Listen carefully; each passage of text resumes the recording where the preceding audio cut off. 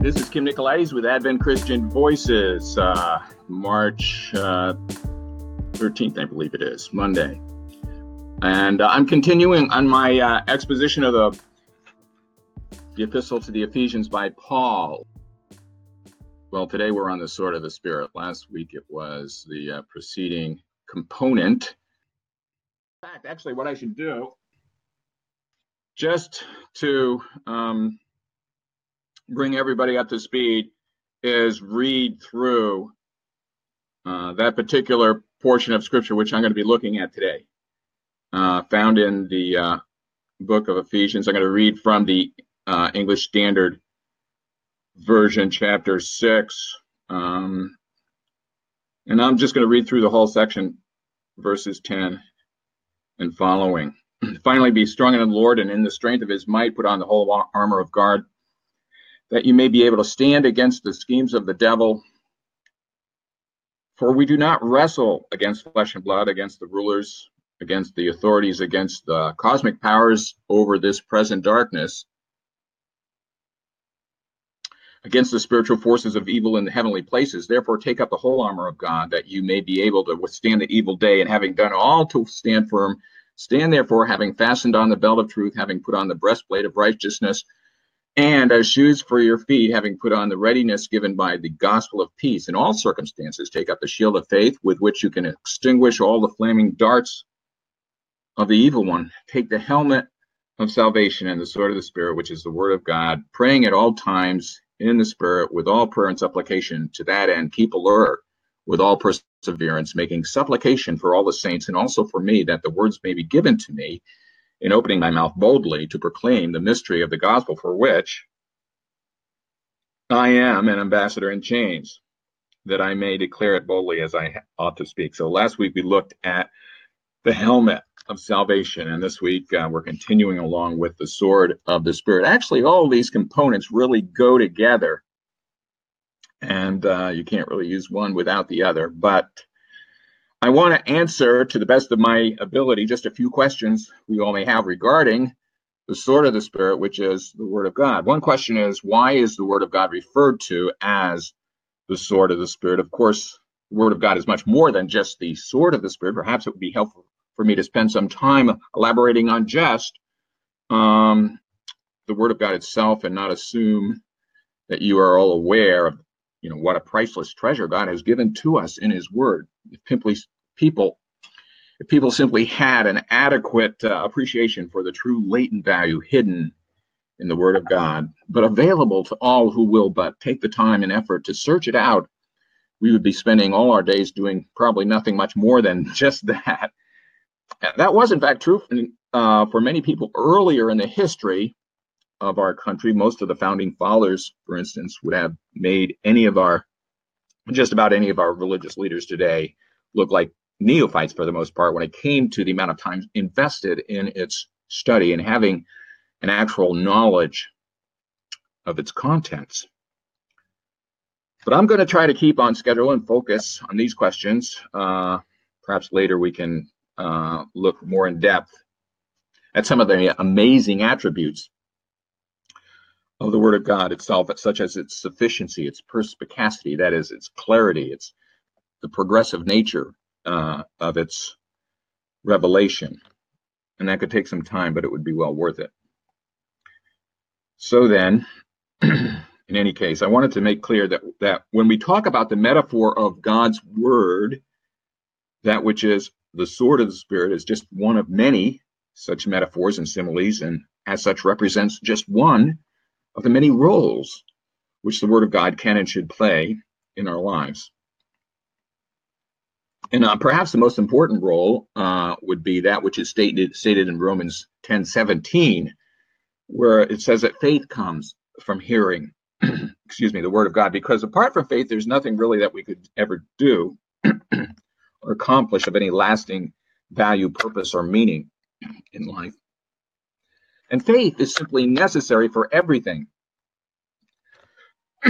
So faith certainly is necessary to wield the sword of the Spirit, and we want to be able to, however, to do more than simply wield it. We want to be skillful in its use, certainly, As a chaplain, I would say at least be MOS qualified. That's a military that's an acronym standing for military occupational specialty.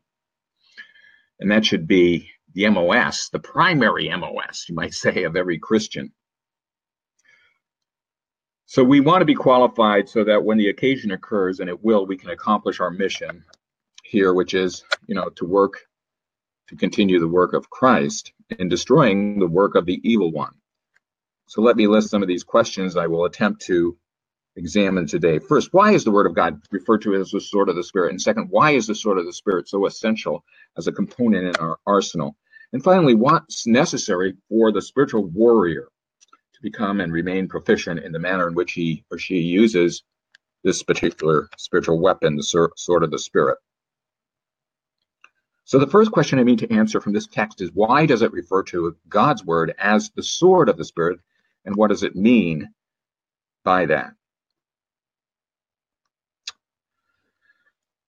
So beginning with this question and trying to answer what this metaphor means, it's helpful to examine other contexts where it's used as such. Hebrews 4:12 tells us that the Word of God is alive and active, sharper than any double-edged sword, so that it's able to divide asunder between soul and spirit, bone and marrow, discerning the thoughts and intents of the heart. Nothing in all creation is hid before God's eyes, but we are all laid bare before Him, before whom we must all give an account for ourselves.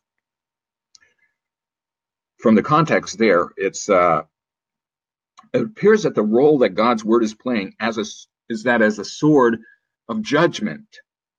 That is simply of discerning the difference between what's right and what's wrong, what's good, what's evil in God's sight, and holding us accountable to the standards revealed in God's Word. A sword would appear to be an appropriate symbol to represent God's Word here, in that the sword is what's used to enforce the law or to apply the penalty to those who violate the law. In other words, a sword is symbolic of and represents the authority behind those who are called upon to uphold and execute justice. In Romans 13, we read that we should obey the magistrate because he was not given the sword for no reason, but as a servant of God to execute justice upon those who do wrong. And he is talking there, by the way, about capital punishment.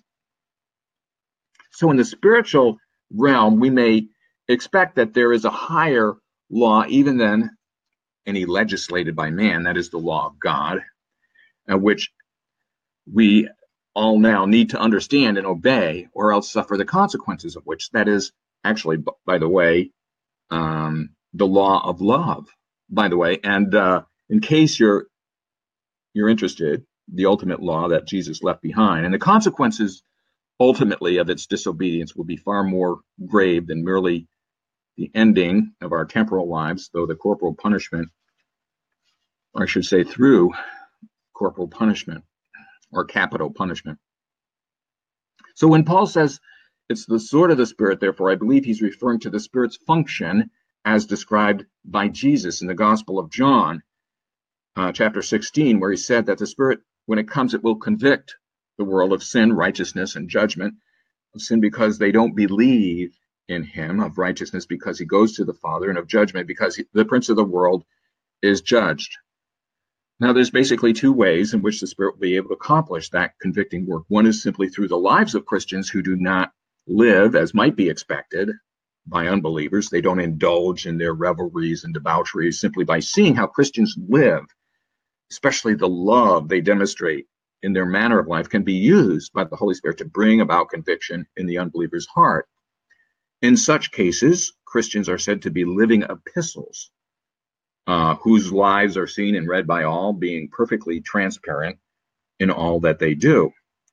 The second way in which the Holy Spirit maybe perhaps is able to bring conviction is by the application of God's Word, and particularly the gospel message, which declares that all who fail to believe in Jesus are under God's condemnation already. This, I think, is one of the primary ways in which the believer is expected to use the sword of the Spirit, that is simply by sharing the gospel message with unbelievers. In this regard, I want to emphasize one point in particular that is found in verses 8 and 9 of John 16, which describes the convicting work of the Spirit. In the final judgment, a person can either go to heaven or to hell, depending solely on whether he believed in Jesus Christ or not. The Spirit tries to convince people not to reject Christ because doing so leads to condemnation. Note that the sin is singular in not the plural in verse 9. Primarily, the Holy Spirit doesn't convict unbelievers of all the sins they've ever committed. Rather, he concentrates on convicting them of the sin of rejecting Jesus Christ, which is consistent with the Spirit's ministry of revealing Christ. John 3:18 says, "He that believes on him," that is, on Jesus, "is not condemned, but he that believes not is condemned already, because he has not believed in the name of the only begotten Son of God." Condemnation is the result of unbelief. Jesus said to the Jews of his day, "You will not come to me that ye might have life." Man's problem is the sin of not believing in Christ, not nearly so much as the sins he may have committed. So Jesus also said, "I said therefore unto you that you shall die in your sins, for if you believe that I'm not he, you shall die in your sins." So if you find yourself unable or wanting, for instance, when called upon to stand before the great white throne on Judgment Day, it won't simply be because of all the sins of your daily life. Rather, it will be because you rejected Jesus Christ. The issue is whether you believe in Christ as the one whom he revealed himself to be. Mark 16:16 says, "He that believes and is baptized shall be saved, but he that does not believe shall be damned." So God isn't necessarily concerning himself with keeping a record of every sin that has ever been committed, because condemnation is a matter of sin, singular, not sins. The issue is your belief in Christ. Now, during Christ's day, thousands died by crucifixion. What makes the death of one man declared to be a criminal so significant? Why does the death of Christ on the cross grip men's hearts so that they cannot ignore Jesus? The reason is because of the convicting work of the Holy Spirit. The Spirit convicts the conscience of unbelievers by using the Word of God to penetrate any defenses he or she may have erected. The Spirit does this most powerfully by presenting Christ and him crucified for all to see. The sword is somewhat different from the other components of the arsenal here mentioned, because most those other functions, of those other particular components, are defensive in nature. So they allow the Christian to stand in the face of assaults that he or she may be expected to be exposed to as a believer in the world that's so hostile to Christ and God and anyone who may represent them. That's what the text calls upon the believer to do, to stand in the face of the schemes of the devil by putting on the whole armor of God. In fact, standing is what seems to be the primary imperative of this text, mentioned here at least 3 times, along with holding fast. These are all defensive postures, and in consideration of which we have asked ourselves the second question here as to why then is the sword included among the other components listed, which are primarily defensive? Well, the answer is, of course, that in addition to being used by the Spirit as an offensive weapon and in tearing down strongholds and bringing every thought captive to the Word of God, this sword of the Spirit, the Word of God, can and is often used as a defensive weapon as well when necessary. And this is illustrated by our Lord when he himself was tempted by the devil. We may note in the gospel, Jesus uses the word precisely when he's being assaulted by the devil in order to fend off those attacks when he's been fasting out in the wilderness for some 40 days and nights. And the Bible tells us as well that it's good to keep the Word of God hidden in your heart so that you will not sin against him. So this is an illustration of how we may use the Word of God. When we're tempted of the devil, we simply recite God's Word, and it keeps us from being distracted or getting off track. For instance, say, for instance, I'm watching TV or a program and I decide upon a selection of movies to view. And now I always take note of, what's the rating? If it's filled with profanity or nudity, I simply choose to turn the channel. Or turn it off, because I know Scripture tells me in Psalm 101 that you will set nothing wicked before your eyes in order that you may walk perfectly before him with a perfect heart. So you see, this is the goal. The goal is perfection, which none of us, by the way, actually ever attains this side of heaven, which means that we have to keep trying. We have to keep aiming at it. We can never afford to be complacent in this battle we all face, and this has to be what is our highest priority. I think it's quite illustrative, in fact, of the ways, when you think of the ways the world uses this term to describe those programs that are particularly infantile as being adult or requiring mature audiences. You know what being an adult means in the world, then who in their right mind would ever actually want to be an adult? And I know they will defend their terminology by saying, well, you have to be an adult before you are able to swallow the contents of the material without having adverse effects, supposedly, because of your maturity, if you're able to handle it. But that just goes to show that those whom they would categorize as being mature are simply those who have already lost any sensation of what it means to be alive. In other words, it means that their consciences have been seared to the point where they just don't have any sensitivity to any moral code of decency anymore. It's as if, they say, because they have reached a point of maturity beyond which adverse effects are negligible, then their definition of maturity is merely synonymous with being essentially what I would call dead to any meaning, purpose, or real joy in life. If I keep eating something that burns my tongue, eventually I'm not going to have any sensation left in my tongue, and it's not going to bother me anymore to continue eating or drinking whatever it caused that offense. But by the same token, if that happens, then I'll never have lost the ability to enjoy food at all, because my taste buds will all have been dead by that time. So this is just one illustration of how we can use God's word to prevent us from being led off track by our adversary, by fending off his blows whenever we hear a suggestion or an invitation to indulge ourselves in activities or put ourselves in environments that would allow such things to be extended to us. Anything that would not contribute to the glory, our ability really to glorify God or enjoy him, really. And it's really not, again, because God is a killjoy, but because we were made to be filled with greater joy than anything the world really has to offer us. Why drink from a polluted fountain when we can have what's perfectly pure? There are rivers of pleasure at his right hand, and that's where I really want to be.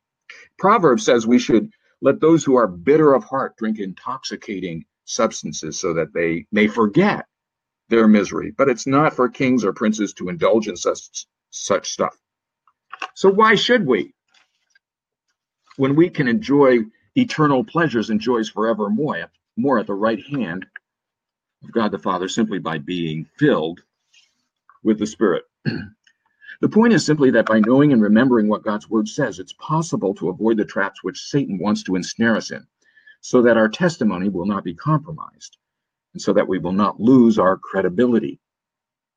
That's essentially what Satan wants to do to us. But if we can stand fast by knowing the promises in God's word and resting in them, then our testimony will remain secure, so that when the time comes, we'll be ready to be used of God as he sees fit. So far, we've looked at essentially the first two questions here. Why is the word of God referred to as the sword of the Spirit?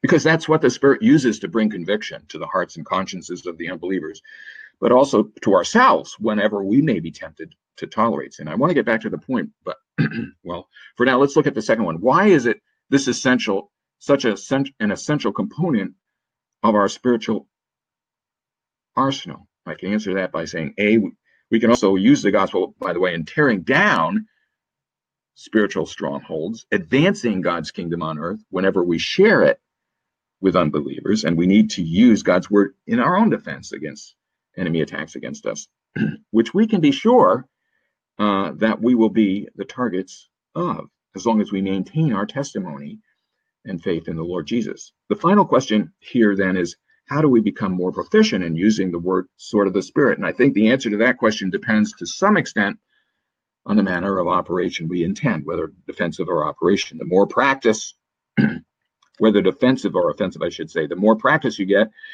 the more competent and proficient you will be.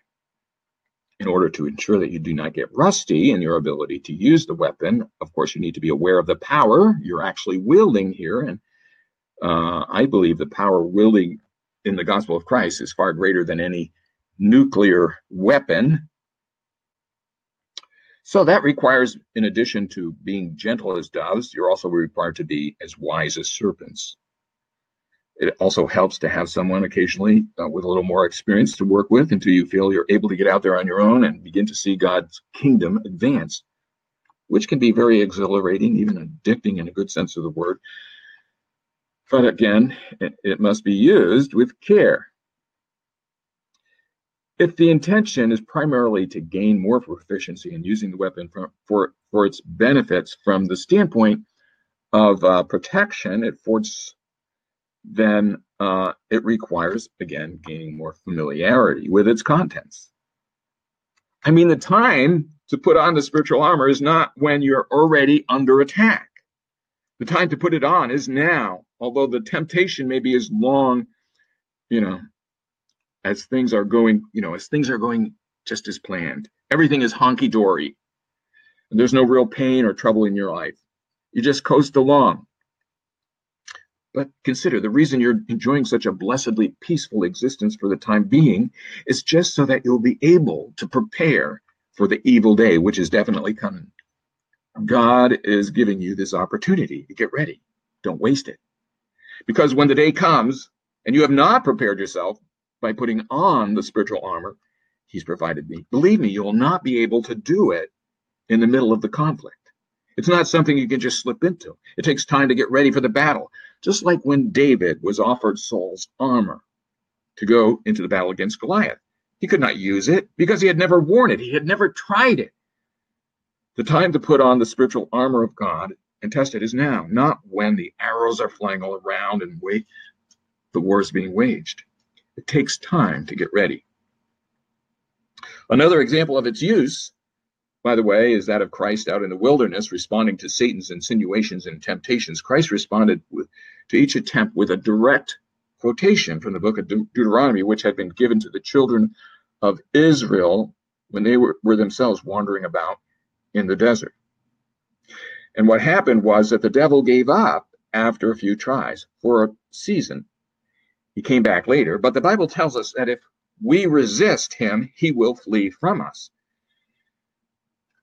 We're commanded, by the way, in Scripture to have an intimate knowledge of what it says. So we will be able to divide the truth rightly. And whenever we do that, we can enjoy the wonderful benefit of the Holy Spirit's able assistance, assuming, of course, that the reason we do so is so that we may also be in more compliance with what it says and immediately rectify any areas of our lives not found to be there. So how do we test the spiritual armor once we put it on? We test it by applying it to ourselves first and foremost. And we'll have plenty of opportunity to do that before we're confronted with any Goliath-sized temptations. What I mean is that we all have given in to little lies occasionally. We've been taught about God or his word to some extent. That's where the battle is being fought. It's being fought in the mind, 5.5 inches between our two ears. So when we're talking about spiritual warfare, we are not talking about doing exorcisms or dealing with some paranormal activity or anything like that. Okay?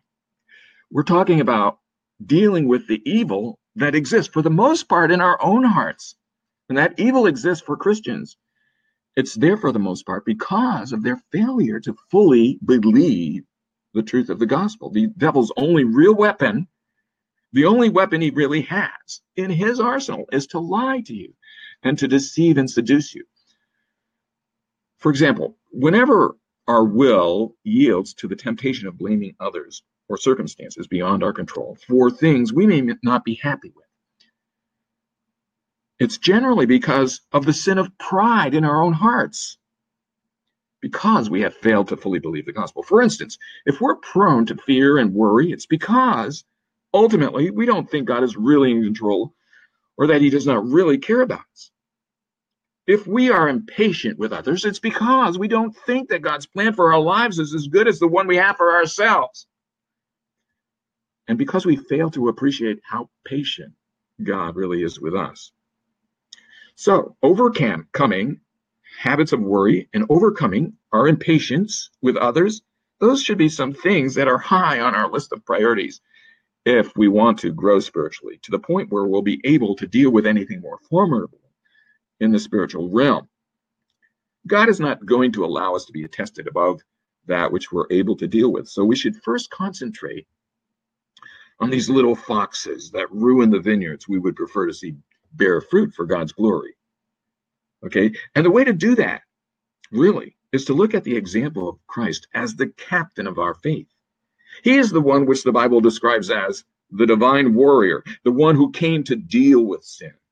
When he came on the scene and announced himself, by the way, as the Son of Man, his followers thought he was going to eradicate the evil situation they found themselves in by expelling their Roman overlords and delivering them from the oppression of the Roman yoke that had been placed upon their heads for so long in fulfillment of the prophecies of their long-awaited Messiah, not unlike Moses, who had been used of God to deliver the people from Israel in their previous bondage to Egypt, you may recall. However, what they failed to consider was that he was there to fully eradicate all evil that existed, and most of it existed right in their midst, right then and there. And if he had done that at that time, he would have had to have eradicated every single person alive, okay? Therefore, he began his campaign that would ultimately overcome all the evil that exists in the world by overcoming evil with good and exposing it at its very source, that is, the human heart. And that's because when you try to fight evil with evil, you're really just being deceived once again by the devil into using his own tactics, and therefore you remain in bondage to his claim of authority over you, and you never really deal with your own evil within. The fact is, each of us, to the extent there remains any hint of hostility or prejudice or bias, or even just any lack of love in our hearts towards our neighbors, no matter who they are, then we have a ways to go in dealing with that evil. Just ask yourself, do you really love your enemies? Do you really pray for those who persecute you? Or do you just lose it whenever you get cut off in traffic or the fellow in front of you just doesn't move as fast as you'd like? Because whenever that happens, you've already lost the spiritual battle that Satan is waging against you in order to keep you under his thumb.